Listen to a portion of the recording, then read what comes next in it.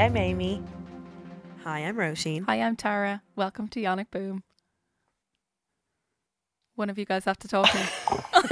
Oh, we never agreed who was saying the thing. Are we giving up on the thing? No. The Sporadic Sporadic Feminist, podcast. hosted by three deadly feminist Deadly midwives, feminist midwives. discussing women's reproductive and sexual health. And sexual health. Yeah. That's it. Yay! We got it. We definitely got it. How are you both? Best one yet. Good. How are you? Good, yeah, great. Welcome back. Welcome back. So this episode we are discussing the fourth trimester. And I personally am 5 months out of the fourth trimester. I'm into the... I thought you were going to be like extending it. I'm into the sixth trimester. That's another episode. So we are going to chat to you about the fourth trimester, what it is. We're going to look at different cultural practices around the world. And then we are going to share our wisdom on the fourth trimester. My bit's going to be very short. All right, so who's going to kick us off? So I'll start us off. Okay, so the fourth trimester is the first 12 weeks following the birth of your baby, and it marks a very significant time for both the baby and the parents. So the baby is adjusting to life outside the womb, and parents are coming to terms with their new role as parents. So the transition from womb to room, I thought you both might like that. I like that. Is huge for babies. So imagine being held and supported in a warm bag of fluid for over 9 months, being constantly rocked, fed on demand, treated to ambient noise and a temperature controlled environment. And suddenly you're born and you emerge into a loud, cold, bright world where all of a sudden you're expected to suddenly adjust to this massive sensory overload. And on top of that, your caretakers are expecting you to sleep in the equivalent of a cold hard box. So that's just the baby's perspective. So for parents, this is also just a massive period of readjustment. Overnight, your life changes from you being mostly, I suppose, an independent person to suddenly having to care for another tiny little human 24/7. During this time as well, parents can be processing the birth experience, but they may not feel like they have much time to think or talk about it, either to each other or to other people. And during the pregnancy, the gaze is so much on the pregnant person. And all of a sudden, when the baby's born, that whole gaze just suddenly shifts, and people aren't really asking you how you are. Everything is kind of focused on the baby. So this, coupled with a sense of responsibility for this tiny human that you have to keep alive, uncertainty, are you doing everything right? It can lead to people feeling kind of really raw, very vulnerable. But it can also be a really wonderful and really special time when you get to know your baby and you start falling in love with them, basically. So it's also lovely. I don't want to just say that it's all hard, because there's really lovely moments there as well. It's shit. So when we were having a chat and we were kind of thinking, when was this expression first coined? So obviously, Tara, you're going to discuss other cultures and their practices.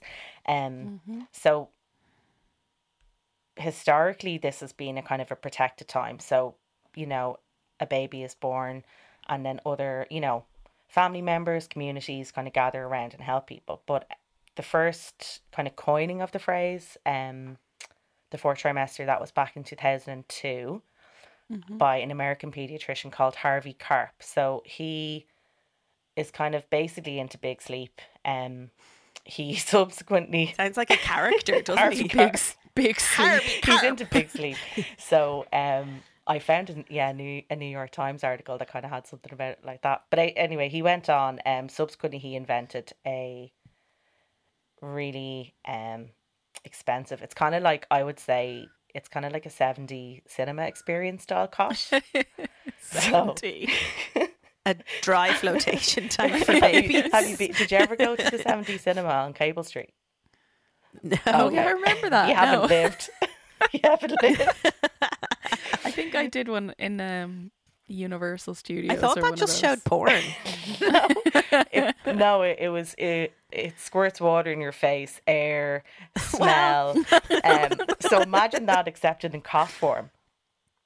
So basically, you're in a cot, Okay. you're buckled It's into a all cot. encompassing. It rocks you. Basically, this cot does all of the things that well-meaning people will tell you that you shouldn't be doing with your baby, and then charges you. So all the stuff people are like, don't be rocking them, don't be holding them, don't be swallowing them, don't be kissing them too much, don't be. This does it all.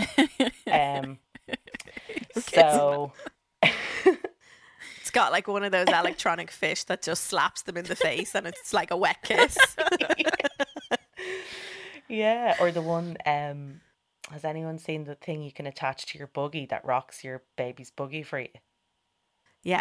So one of my friends who she's very wise, and she kind of said it's really irritating that there's people making money from all this stuff that we're being told is harmful. Such Yeah. as the fish slappers and the. I hope people know what we're talking about with that, don't they? I don't. Fish slapper. It's the Oh my the god! slapping Yes, fish. the cat toy. The cat toy. I have Yeah. one downstairs. Yeah. Oh, are they not specifically made for babies? No, it's a cat toy. Oh, Well, no, I'm thinking of the one that's like it's attach it to the y- baby's you're- back. it- yeah, but this one looks like one like you remember they used to have them those novelty things where they were mounted on a picture frame Yeah. Oh, the and you pressed it was like motion Yeah. censored and it sang to Billy you as you walked Bass past. or whatever it was called. Yeah. Yeah. I thought it was just one of them that someone had ingeniously strapped to their baby to like pat them to sleep. That's what somebody did, but it's a cat toy. Oh. Oh. Yeah, it's a JML cat toy. I have it downstairs. You used it on both This- children really This successfully. episode is It's brought still to you tied by, to Rosa. by JML. Always looking for that spawn. Anyone out there? No, it's a cat toy that we got for Pickle, and he has zero interest in it. He's Oh. too cool for toys. Well, I know some new He is some too new cool for parents toys. that would absolutely kill for that. I know. I saw a video of a kid that's like on like a levitating seat, Yes. and it's on its tummy, and the cat thing is stuck to its bum, and it's like Yeah, smacking yeah, its yeah. bum. Yeah. Okay, I get that, but I didn't know. Is there a wet one that does kisses, or are you just a different version of No, that? no. It's Okay. just taking it to the next Okay. level. But I'm sure it's going to be out soon. In Yeah. fairness, Yeah. There has I to think- be. But Amy, like your friend is so right Yeah. that like the whole time of your fourth trimester, I think, is a lot of times being told what you shouldn't be doing, Yeah. what you're not allowed to do, what's Yeah. going to ruin you and ruin your baby, Yeah. and somehow you're meant to get through it all without doing any of this stuff. Yeah. Yeah, And we were completely. going to talk about like the influence of capitalism. Like, there you go. Like, Yeah. you shouldn't be rocking your baby, but you can buy something to do it for you. Yeah. And if your baby Yeah. wakes up, it's going to be blasted with white noise. Yeah. So long By as a they're sheep. dependent on the like We have the sheep. motorized electronic tool and not you, then it's all fine. Yeah, exactly. Yeah. Yeah. Because if you do it, you'll ruin the baby. But if the machine is doing Like it for God you, forbid they're actually attached to you and develop a loving bond where they think that you provide them trust and comfort when they need it. Now, obviously, just to say that we are in no way slagging off machines. Like, no one. No, We're I've bought them yeah, myself. and also, like you need a white noise machine. You can't make the white noise yourself. Well, you could try. yeah, precisely. Oh no, this is not to say that I didn't buy a secondhand swing chair off of Dundeel for €80 in a moment of desperation by any stretch, because I needed something to put my baby down into. Yeah, 100%. But it's just mad that you're in those moments of desperation and you think, well, I know what I'll do. Yeah, and people will do, like, people have spent so much money. Like, we were really lucky that we were Mad. kind of among the last of our friends to have a baby, and we're just gifted so many different chairs, devices, sleeping kind of areas that were all rejected one by one. You've got piles of clothes in Yeah. every room in those things, Amy. Because at one point, like, one of our parents came over and went, "Do you mind me asking how many seats you think you need?" Yeah. Oh, I remember like saying to Kev, I was like, she has more seating surfaces in every room in this house than we do. She has a chair. The only one that was ever fully came in handy is the one in the toilet for when she was watching me going to the toilet and watching me shower. What about the kneeling pad in the toilet, Amy? Does that come in handy? Oh, yeah. If anyone is on the lookout for a kneeling pad for any reason, get in touch. What? You know, someone gave us a kneeling pad for like when It's you're supposed to on be for bathing the baby, but it's actually for getting back into things. Other things We were- for new parents. Your knees may not quite have the movement they did previously. Here's a Fisher Price complete with farmyard scene for you to use at your leisure. Oh, that's so it's funny. too good. It's too good. But yeah, like I think I was saying to you guys, like I went to visit someone. I was doing a postnatal visit the other day, and I went to visit a new mum, and she had like a 4-day-old baby, and she's breastfeeding, and the baby's breastfeeding really, really well.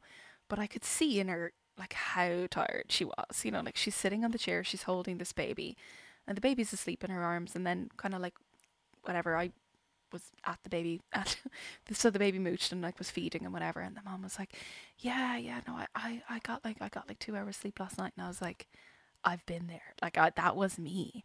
And I said to her, I was like, you know, I really would encourage you today, if you can, like if you've given the baby a really good feed, do try to like lie down in the bed, and if you can, like to put the baby down. She's like, so it's not in my arms all the time. I was like, no. I was like, that's absolutely fine. Like, you can't spoil your baby. She's like, so she gets used to other people instead of me. And I was like, no, not so that she gets used to other people instead of. She was like, I don't think I'm going to spoil her. I was like, no, you're absolutely not going to spoil her. I was like, you need to sleep. I was like, you need to put her down so that you can sleep for a couple of hours. I was like, your mother-in-law's here. Your partner is here. I was like, let them keep an eye on her, and you go and actually close your eyes for a couple of hours because they're hanging out of your head. And then she was like, oh, okay, yeah, okay. And it's so like, you're always just so afraid that you're doing something wrong, aren't you? Like, it's just. Yeah. It's. That just reminded me, Tara, of a day you came over to my house and let me go up and take a shower. And did you empty my dishwasher or load my dishwasher or something like that? And I was just like, this is so bad. Like, I can't even look after my baby and just wash myself and keep my house tidy. Like, I'm so embarrassed. No, but you did the same for me. And I felt so like, I was up in the shower and I was like, oh God, like what, should I be doing this? Like, is this okay? Like, it was the guiltiest shower I've ever taken. Oh, you'll have more. But You'll it was have more in lovely your at the time. same. It was lovely at the same time. Like, it was genuinely amazing.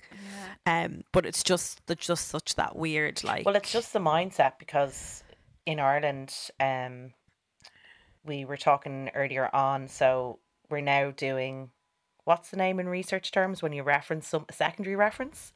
So referencing Mother of Pod, referencing the Burnt Toast podcast. Plagiarizing. So Mother of Pod, one of our favourite pods, did an episode on Burnt Toast, which was discussing motherhood basically, and kind of momfluencers. And one of the things that they were kind of discussing was snapback and this perception of, you know, what your life is meant to look like. Yeah. Yeah. Getting back out there. This was my dream PhD topic. Yeah. I wanted to do like cultural and social like experiences of motherhood in Ireland. Yeah. And like the influences that feed into that, and all the like celebrity culture of like photo shoots when you're pregnant, photo shoots with your baby being perfect, photo shoots of your snapback body. Yeah. Like, and what that says to us about how we mother now and what it's meant to look like. Very interesting. I certainly did not snap back. I'm still waiting. My boomerang body is still way, way out there. Boomerang bod. Any day now, it's going to come flying back to me. Yeah. Yeah. And I guess that is part of it, isn't it? Like you were saying, Amy, like that it is the transition to motherhood. It is the transition to parenthood. And like, I mean, I'm still on that transition, and my older girl is nearly 7. How is she nearly 7? But yeah, it is. It's a it's a constant. It's a constant state of flux. It's it's a constant transition. Yeah, I definitely remember saying to Kev in the early days, like a good few times, I'd be like, it just dawned on me that she's always here. Yeah. Like we're never going to be alone again. Yeah. Like, Yeah. Yeah. even when she's not here, like her presence is with us all the time. Yeah. Yeah. Like we're always thinking about her, thinking about what to do with her, thinking about what's Yeah. okay with her, what's not okay with her, like all of Yeah. that. Yeah. Like it's mad. It is It's a shift. such a shift. Yeah. Massive. Speaking of Speaking which, of which, that brings me nicely on to our next topic. No, that just like is something that I think, again, Amy, like you were saying, has been around for such a long time, but maybe not named necessarily until much more recent times. And I think it's about Certainly in Western 8 or countries, 10 Yeah. 8 or 10 years ago that this woman, Alexandra Sachs, gave a TED talk on matrescence, which is kind of the term that's been given nowadays to this kind of radical identity shift for the mother. And basically, like, looking into it, there's lots of sort of research or literature talking about it as a concept, but maybe not having named it in the past like this, that, you know, when the new baby is born, a new mother is born and all this. But this kind of term of matrescence is what's the word I'm looking for? Like mirrors the term adolescence. Oh yeah, I was going to say it's now like a named phenomenon that people can like theorize. Exactly. Yeah. And basically what it's saying is that the mother goes through this radical identity shift similar to what we would have done in our teenage years, that's sort of fueled in like discovering yourself, or as a new mother sort of rediscovering yourself, but also kind of underpinned with this whole sort of hotbed of like shifting hormones and stuff.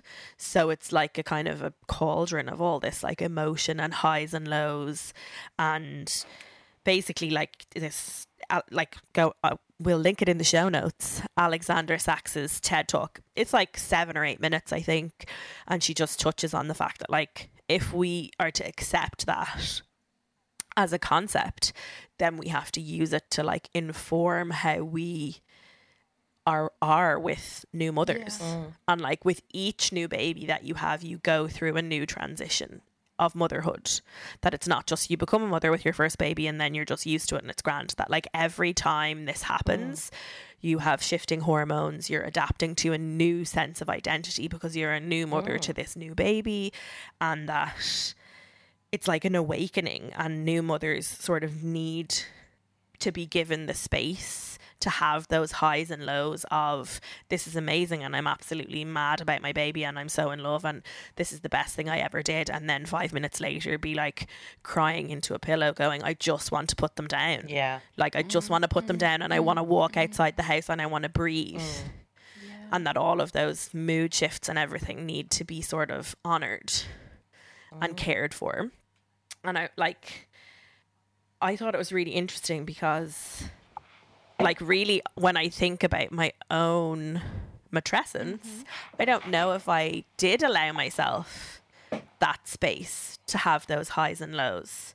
I think I put a big expectation on myself to be the kind of steady constant. You know, even though things were hard and I was tired and it was a big change and everything, I thought I had to be not perfect, but just reliable in that, you know, Nell was the most important person and the person going through so much and getting used to the new world and all the noise and the light and the stuff that you were saying, Amy. And I never really sort of said like you need the same. And I used to say that all the time to women I was looking after on the postnatal ward, that new mothers need to be mothered. Yeah. And you need things that your baby needs. Like you need to be kept warm and fed and feel cuddled and loved and supported. And it's the time for you to let your family embrace you. And then, well, maybe because I was doing it in part of a pandemic that I was like, Yeah. I do everything. I have to stay like even keel here, kind of thing. It was funny. And Yeah. there's another woman who's done loads of work in this area now. She's an Australian woman. I'm going to butcher her name, so apologies if she's listening. Shout out. Shout out.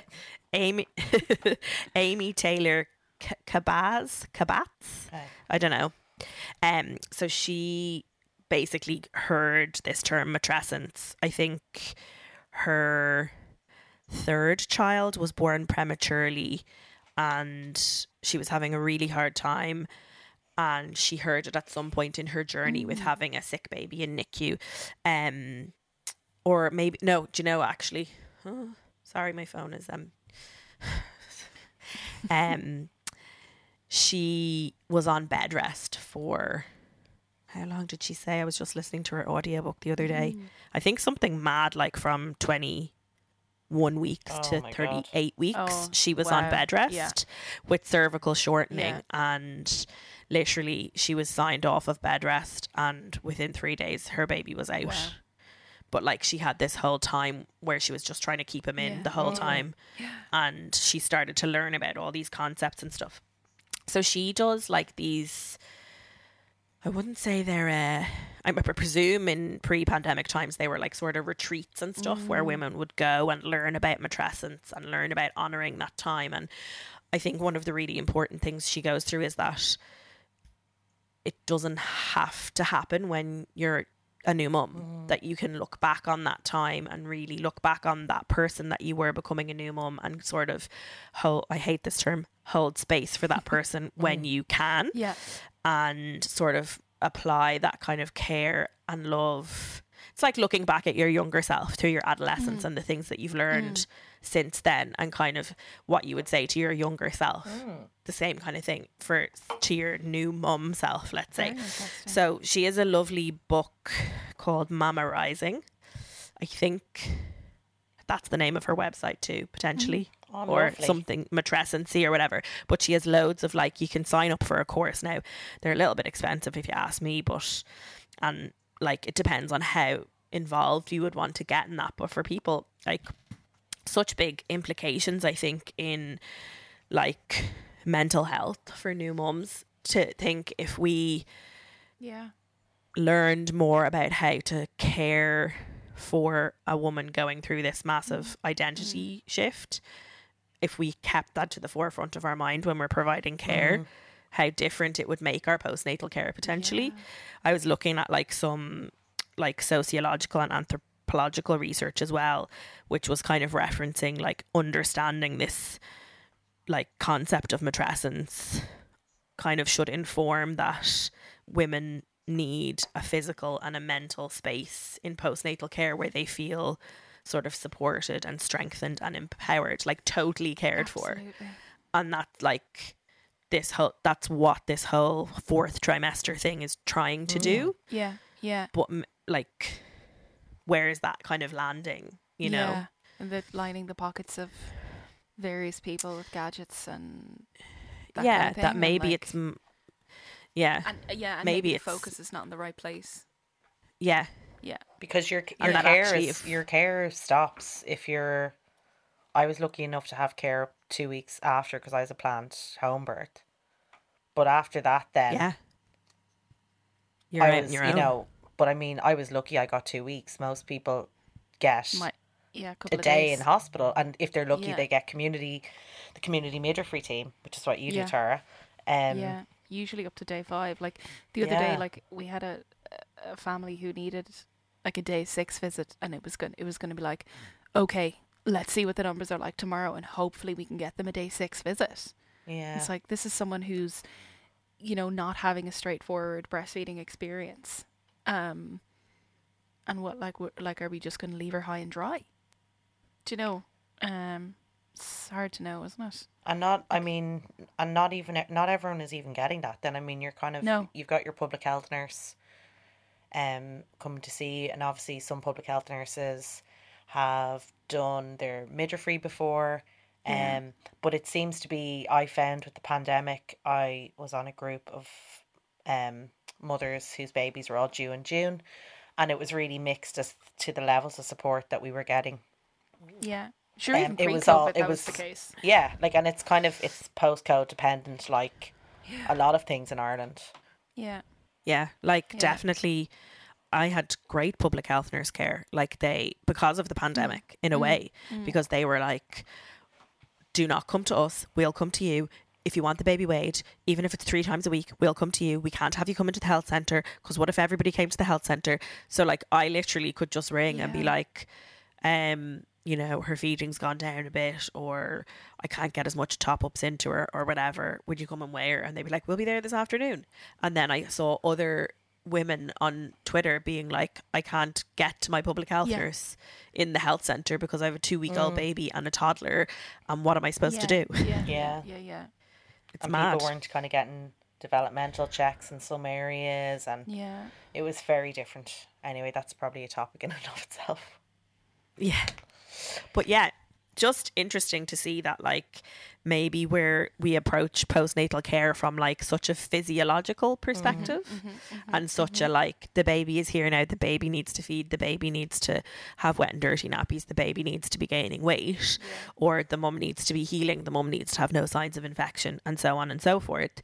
But actually maybe if we twisted it and looked at it from a psychological and a sociological experience, that maybe it would really change how we plan our care. Maybe birth centres would become more of a thing, because we would know that the environment is just as important for afterwards, and starting off the 4th trimester right, Yes. for want of a Yes, better on a word, positive note. is so important. Yeah. Because then the new mother is going to be in such this state of flux, and if we can ease that in any way, how different it could be. God, yeah. Yeah. But God, yeah, sorry. I'm just like, I know we're going to talk about it in a while. Sorry, I'm just thinking about what it was like the first 12 weeks of it when I had my first baby. Okay. I know, it's like, as you're both Um, talking, I'm listening and just think it's so hard not to immediately reflect, isn't it? Yeah, I And know. think straight back to it. Yeah, like Roisin's like talking about like how there's such an emphasis on like the physiological stuff, and so this leads into what I have written down, right? So I had a quick look at kind of cultures around the world, like different practices around the world, and so in our Western cultures, there's so much of this like talking about bouncing back, and I know I told you guys a few weeks ago about how somebody very prominent in my life just kept telling me, you know, after I'd had a really traumatic emergency section the first time, you know, as soon as she's 6 weeks old now, you get out with that buggy and you just get walking and you get that baby weight off. And I was just like, okay, yeah, grand. And it was all just horrendous and traumatic. And yeah, You were on Couch to 5K. You revealed that to us recently, and we Fucking were hell, like, yeah, Tara. I tried to do Couch to 5K around Harold's Cross Park and pushing a McLaren stroller, and ended up with like what I thought was just a horrendous migraine, and actually it turned out to be gastritis. Like I was so sick, I You ended were up so in so ill. much pain. I thought I was going to end up admitted to James's hospital. I was screaming with the pain. It was worse than being on Maxint. Like it was unbelievable pain. And it was all down to like stress for a number of reasons, but definitely trying to do the Couch to 5K on my first ever time of ever running ever. Like having never run, like barely even run for the bus before that. Like Oh, you poor thing. I'm laughing, but I it's definitely- awful. it was horrendous. Like Yeah. what was I doing? Like I do have a memory of someone telling me that someone told them, and they were then passing this advice on to me, that it was really important that I leave the baby in the first 6 oh weeks. yeah, for sure. Yeah, sure. That's people are So obsessed. that, like- So yeah. natural.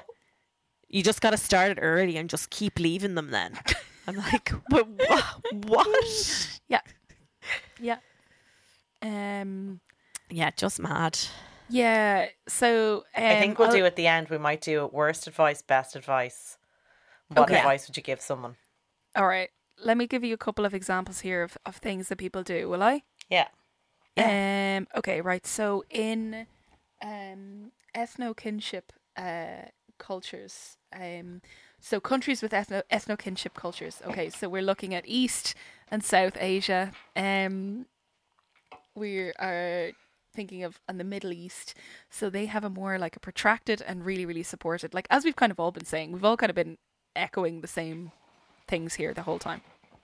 All right, but one that I found interesting in Japanese culture. Now here we go. I'm going to try and say this. Satogaeri bunben. Satogaeri bunben.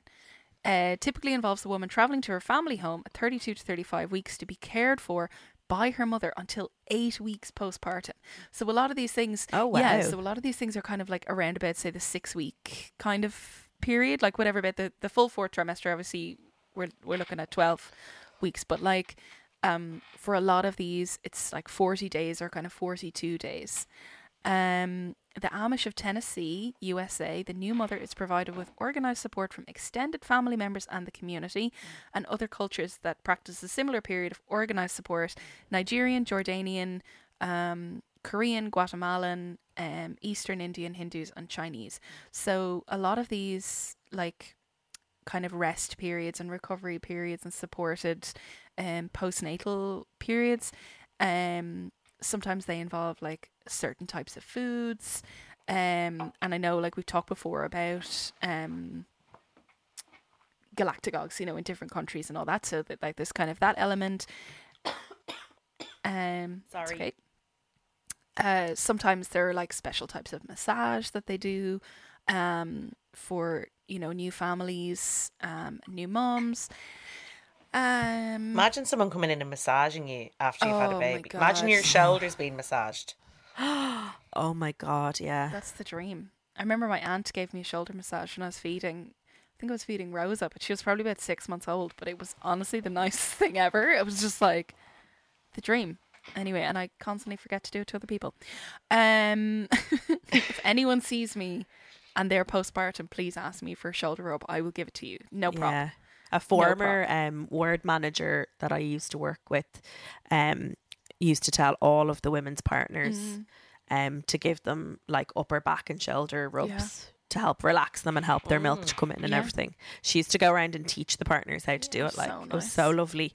And then if any of us had come in the morning to start a shift and we had like a particularly bad shift the shift before, or like one day I remember going in and being like, I slept horrendously, I was having these really bad dreams and I'm so tired and blah blah blah, she just was like, put your head down on the desk there, dear, and she gave me rubs while I took handover. So sweet. It was so That's nice. So nice. It's an That's exception so nice. in HSC hospital. Yeah, that was behind closed doors.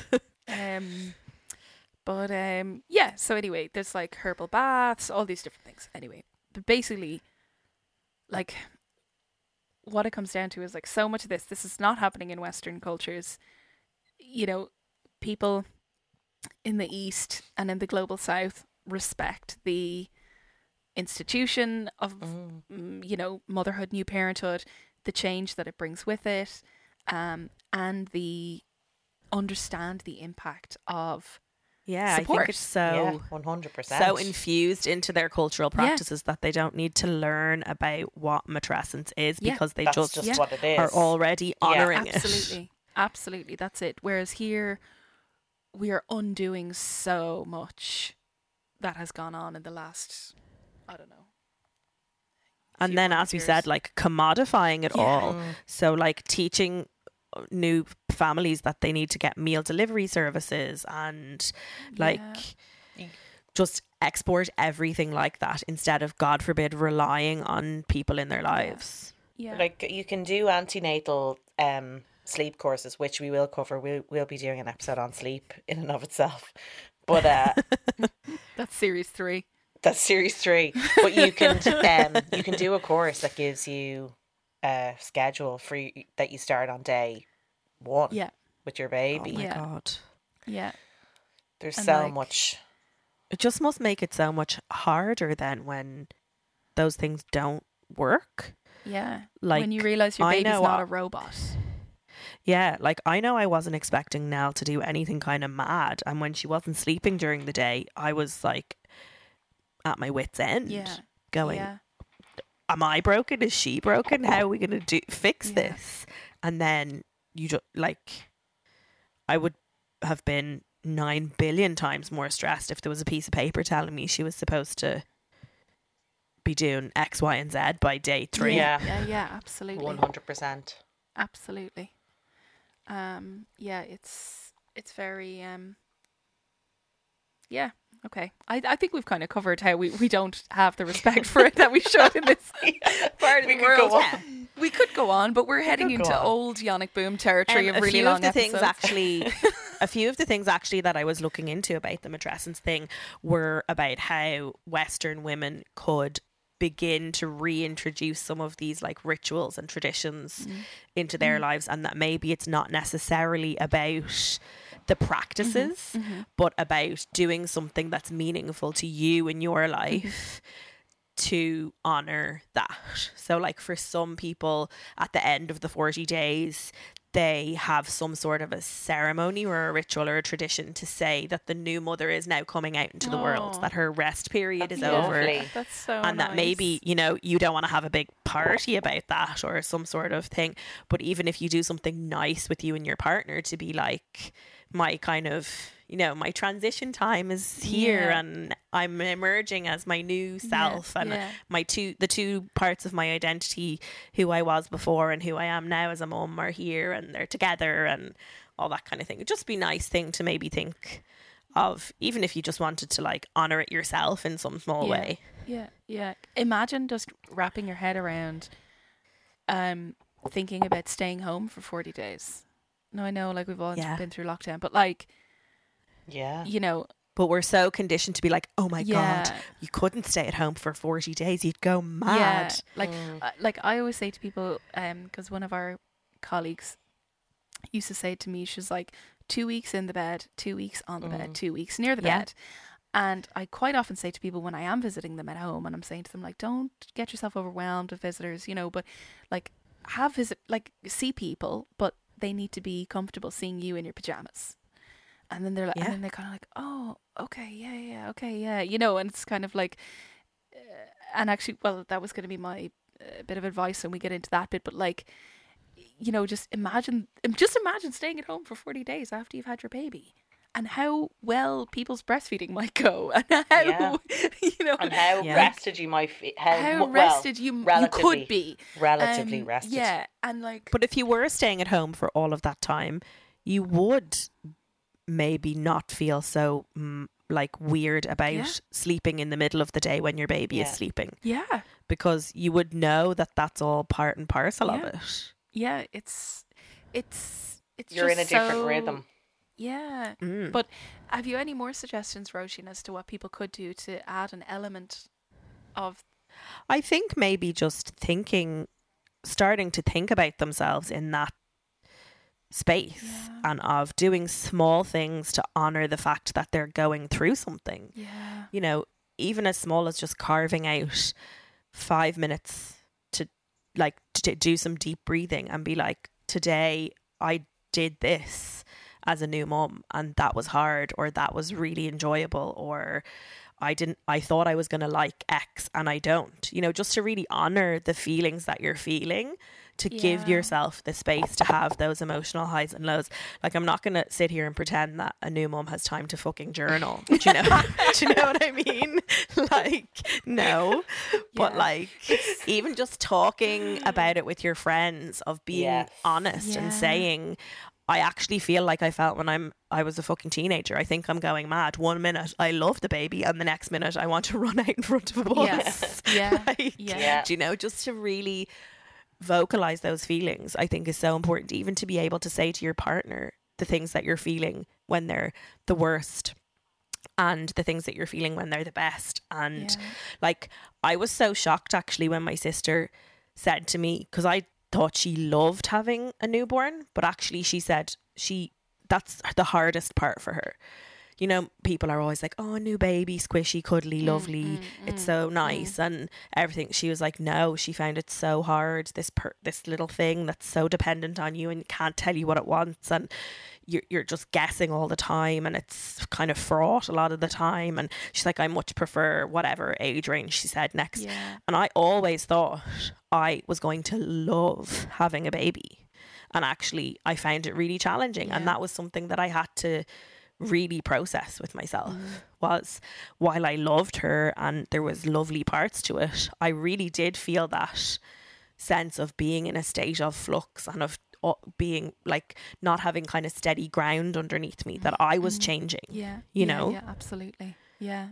It's and of not knowing where it was going, my identity as a new mum. Yeah. You know? Yeah, actually it's interesting that you've kind of brought it back to that, because you know, there's such a the more and more that I'm thinking about what you're talking about the matrescence and about what you are becoming, and there's just this obsession that people have with getting back to who you were before you had the baby, but you can't be that person again, because you're different. Gone. You're different. Yeah. You are a different person now. Like, you know, whatever, like you don't have to like suddenly be like a mom and dress like a mom, whatever that means to people. Like, but, and okay, I'm just going to quote Mother Pod again, because they also did an episode on like dressing yourself after you've had a baby, because there is like there's a whole like there's a massive change. But there, something you can get your boobs out of that fits. Yeah. That was the essence of a lot of what they said in the episode. But like elasticate. But yeah, it's just, there's just so much like, I can't wait to get back to X. I can't wait to get back to whatever. Yeah, and I think it's like, okay, honor that if you do want some elements of that former you, and also then maybe acknowledge that your experience of those previous things now might be different. Do you know, I think there's, like, as you're saying, there's so much pressure to go back and to get back to your normal life and to be out and to go out and to get a babysitter, you know, and to feel like yourselves without your child and all this kind of stuff, and to not lose yourself into this new identity, but actually to just say, maybe that's okay.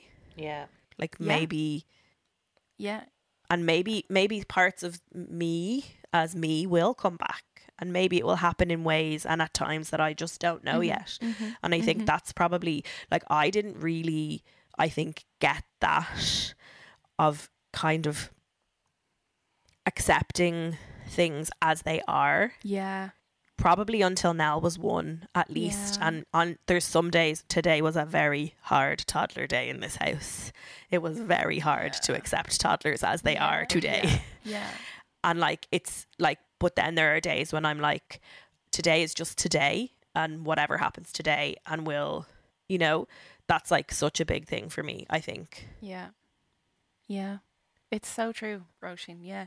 Be in the moment. Oh, yes. Yeah. Okay, so let's go on from this. What do you wish you'd known? What do you wish you had known? Have we kind of all covered that, or what do you wish you had known heading into the fourth trimester? I wish I'd known that I was going to be breastfeeding for around 75% of the day a night for 10 weeks, and then it would ease up. Somebody else told me 10 weeks actually before as well. It was 10 weeks. I had all these different weird figures in my head of till my milk comes in, till 2 weeks, till 6 weeks, and then at 10 weeks I started getting gaps of like maybe 2 hours between feeds. But that was one thing that I wish I knew, because there was times when it just felt endless, and I just thought, and people would say to me, no, it you know, she won't feed like this forever, and I just didn't believe them. And it was, you know, but obviously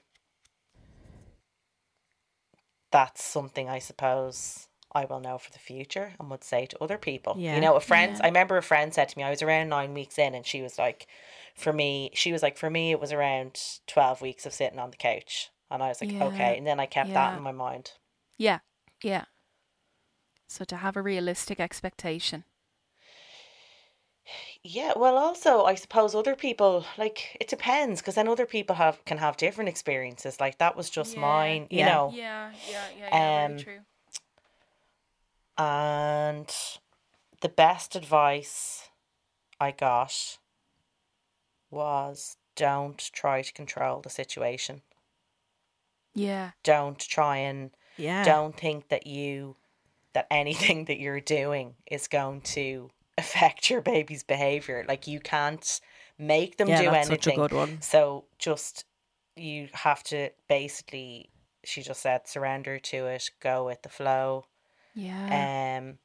Yeah. And I thought that was great, because I just didn't look at I didn't look at any sleep advice. I didn't read anything No. about it. I didn't listen to anything, and I was so much better before I started reading anything about that kind of stuff. So I'm so glad. Yeah, absolutely. I'm so glad I didn't. Yeah. Really good. Mm. Will I say mine? Yes. Yeah. Go. I think I wish that I had known to respect the process.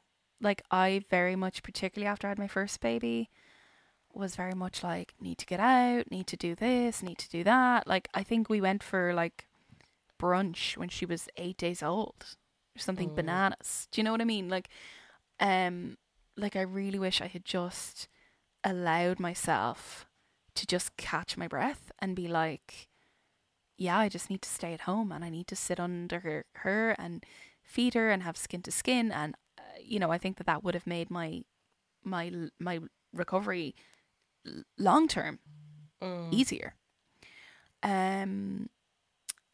So yeah, I think that for me, just to respect the process of it and just to kind of more succumb to that would have been really beneficial for me. Advice. I don't know. I can't remember a whole lot. Well, what advice would you give? Write everything down. Yeah. What advice would you give then to someone? What would be your top tip? I think to protect your space. So to welcome support, like practical support, like that, people bringing you food. If you have somebody to bring you food, let them bring you food. If you have somebody who's going to take your washing, let them take your washing. Like, use that support. But like I was saying about, if somebody isn't comfortable seeing in your pajamas, well, then they can come and see you at a later date. You know, like that kind of thing. So to protect your space, not be having loads of randomers in, that you feel that you have to entertain them. Then, when they come, like, somebody should come to your house and make you a cup of tea. Like, you don't need to get up and make them tea. That kind of thing. Which I know is something that we say to people all the time, but like, I really, really think, and obviously I appreciate that when there's a baby born, like, there's massive excitement, like, without a doubt, like, it is so exciting and it's so wonderful and it's so lovely, but it can also be bloody hard. Yeah. So I think, just protect your space and just respect the process, guys. Okay. Yeah, those Those are are nice nice, ones. Sarah. Yeah. Those are really nice. And then, worst advice. Well, I was advised. Apart from the couch to 5K. Apart from the couch to 5K, I was advised when my child was 4 weeks old that I should give her a soother because she was only having short feeds. Like, she was feeding every 90 minutes around the clock. It was bananas. I had no sleep. So somebody with the best of intentions advised me to give her a soother. And then she'd get a bit of sleep, and then she'd wake up hungry, and then you'd have full breasts, and then she'd have a better feed, and blah, blah, blah, blah, blah, blah, blah, blah, blah. Anyway, it worked for like 24 hours. Then my supply dropped. The whole thing was a nightmare. So not that. Yeah. that was the worst bit of advice that I received. But equally, that same advice works really well for other people. I know, that's it, isn't it? It's very individualized, and I think, it's very hard to No. Roisin looks really concerned.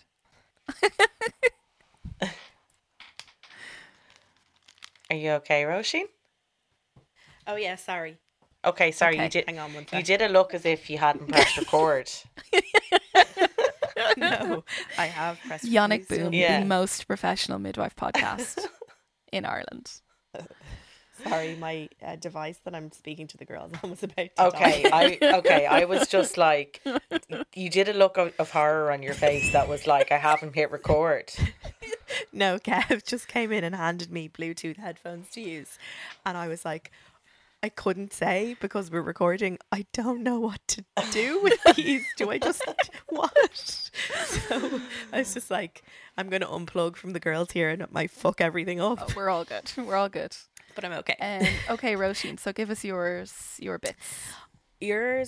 Both of yours really made me think.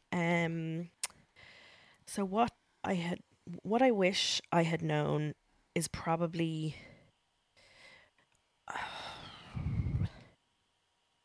that I didn't have to present to the world that everything was okay. Yeah. I think when someone asks you, how are you doing? It's an automatic thing to be like, I'm grand, I'm fine, yeah. And then you kind of joke about it and say, she doesn't sleep, but like, it's all grand, or the feeding's shit, it's all grand, do you know? And you kind of make fun of yourself nearly. And instead, maybe, yeah, I do wish I'd said more. I'm finding it hard. Yeah. It took me a long time, I think, to say to myself and to other people that I found probably from week 8 to week 16 really difficult. Like now, like I used to be texting huge girls and anyone being like, she closed her eyes for 4 minutes. Yeah. Yeah. And like now there's 7 hours until bedtime. What do I do? How do I like? And I think then we went into lockdown and I had nowhere to go. I had no one to meet for coffee. We weren't supposed to go to people's houses. Nobody was supposed to come to my house. Yeah. And she wasn't sleeping. And I was with her all day long. And I think in my head, I was like, I must be doing something wrong. I must have missed something. I must have spoiled her. I must have ruined her. I must have done. I shouldn't be breastfeeding her to sleep. That's obviously the problem. Or what, you know, I was looking all the time for that. And I think I wanted to be able to say to people, she goes to sleep and I don't have to rock her and I don't have to, you know, I thought that's what I was supposed to be saying, was presenting this front. Yeah. When actually, maybe if I just said to more people, somebody fucking get over here and hold this child for me. Yeah. Like there was probably 2 days where it was really bad. Yeah. And one of those days, Kev was working from home at the time and I think I'd gone out for a walk and I'd walked from our house to Monkstown and then from Monkstown to Blackrock and then from Blackrock back to our house, and Nell hadn't closed her eyes once. And I walked my God. upstairs to Kev and I just started sobbing, crying. And I was like, I don't know what else to do, so I'm just going to go to Duns Cornell's Court crying. Yeah. Yeah. And I just went to Duns Cornell's Court with tears running down my face and I just walked around because I couldn't sit in the house anymore with her not doing what she was quote unquote supposed to be doing, and with me what I thought was failing. Yeah. Yeah. You know, I was very hard on myself in those 8 weeks. And then the other time I went up to my sister, who also had a new baby, which is really awful when I think about it, because she had like a 6-week-old or something. And I just walked up and I'd left Nell in the car and I just walked onto the patio where she was with her 4-year-old and her newborn baby, with her husband trying to work from home. And I just was like, I can't be her mum anymore. I'm doing it wrong. Like it's not working. Like someone else needs to take her because I'm not doing it right. And I think I wish I had known there isn't a right way to do it. There's just the day to day. Yeah. And if you get some things right today, it's okay. And if you don't, it's okay too. Yeah. Yeah. And you're finding your way through every day, and to just be really kind to yourself in that. Yeah. Yeah. You just have to kind of get up, and if you've had a bad day or a bad night, and just think to yourself, I'm just going to start over. Yeah. I'm Yeah, starting I afresh. was kind of thinking in those hard weeks that I was doing something wrong, that I hadn't managed to get to know Nell well enough, and that was why I didn't know what worked for her, you know. Yeah. And I was just really hard on myself. Yeah. So I wish I'd known that. God. Best advice I got.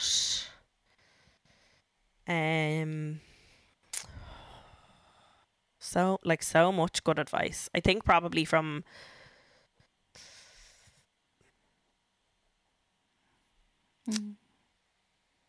my sister, maybe. She had her first baby over in the UK, and so they got kind of a nice sweet spot of family weren't there all the time. They were Yeah. coming some of the time, and so they'd have a period of 3 or 4 days where there'd be lots of visiting, and then they'd have a period of sometimes 2 or 3 weeks where there was just them. And I think her telling me that being just the 3 of them was so important in getting to know the 3 of them as a little new family. Yeah. Was like to give yourself that time, and that it's okay to say, sorry, you can't come today. Yeah. Yeah, definitely. Or That's huge. or to text people and say, I know I said I'd meet But you I for coffee, can't. but I actually Yeah. Yeah. can't. Yeah. To be okay with that is probably the best advice that. And worst advice, probably what I said earlier about, like, You have to leave the Leaving baby. your Go baby. out. Yeah, try and plan a fucking date night for yourselves before 6 weeks. I was And like as you're changing your maternity pads in the restaurant toilet. my life. Wasn't it? Yeah, no. Didn't Mount Carmel used to keep the baby for a night before you'd go home, like postnatally, and you could go for dinner with your Oh, husband. really? Yeah. Imagine sitting down on your stitches. Yeah. My mum had Um, one of my sisters in Chicago, and like whatever time of the day or night you had them, the following night, they took the baby for the whole night, and they brought a steak dinner into you and your partner on a silver service tray, and they left you two in the room to have your romantic evening together. Folk. I couldn't imagine anything. No, No. thanks. No, I couldn't imagine anything worse. Oh my god. No. God, no. Yeah, so I think worst advice. Don't tell people when they should or shouldn't go out after having a baby. Yeah. Let them Let tell them tell you when they're ready. Yeah. Some people really need to go out. Some people really Yeah. don't. Yeah, So that's it. That's it, exactly. Yeah. Well, That was lovely. I think that kind of wraps us up. I think we've had a really good, this is kind of our first proper episode. Yeah, of back. season 2. Yeah. Okay, let's go with it. This is season 2. Yannick, boom. Season 2. We've got this. Love it. Thank you for listening. Please follow us on social media. Yannick_boom_pod. Thank you. Glad you remember that. And email is yannickboompodcast@gmail.com. I know none of I those. was just catching up with some email correspondence, and I responded to some emails from people that they sent in 2021. So apologies. We've been busy, but we're back in action. We will mention, so we'll put some books in the show notes, but The First 40 Days is a really good book. Yeah. Talking about everything that we've been talking about. And then there is an Irish woman called Layla O'Mara who is Nua online. Yeah. And she is doing Oh, mother yeah, circles, lovely. and she talks about matrescence and lots of really nice stuff. So she is Nua online on Instagram. Yeah. So Really nice. okay, so Brilliant. Okay, so look at we will chat to you guys soon. Please send us in your questions for our agony aunt, dear Fanny, and thanks so much to everyone for getting in touch after our last episode. bye. Thanks, Amel. Bye. Bye. While we are medical professionals and we love answering your questions, this pod should never be used in place of a real-life consultation with a midwife or doctor. If you have a serious concern about your health or a medical emergency, please go to your GP or to a hospital.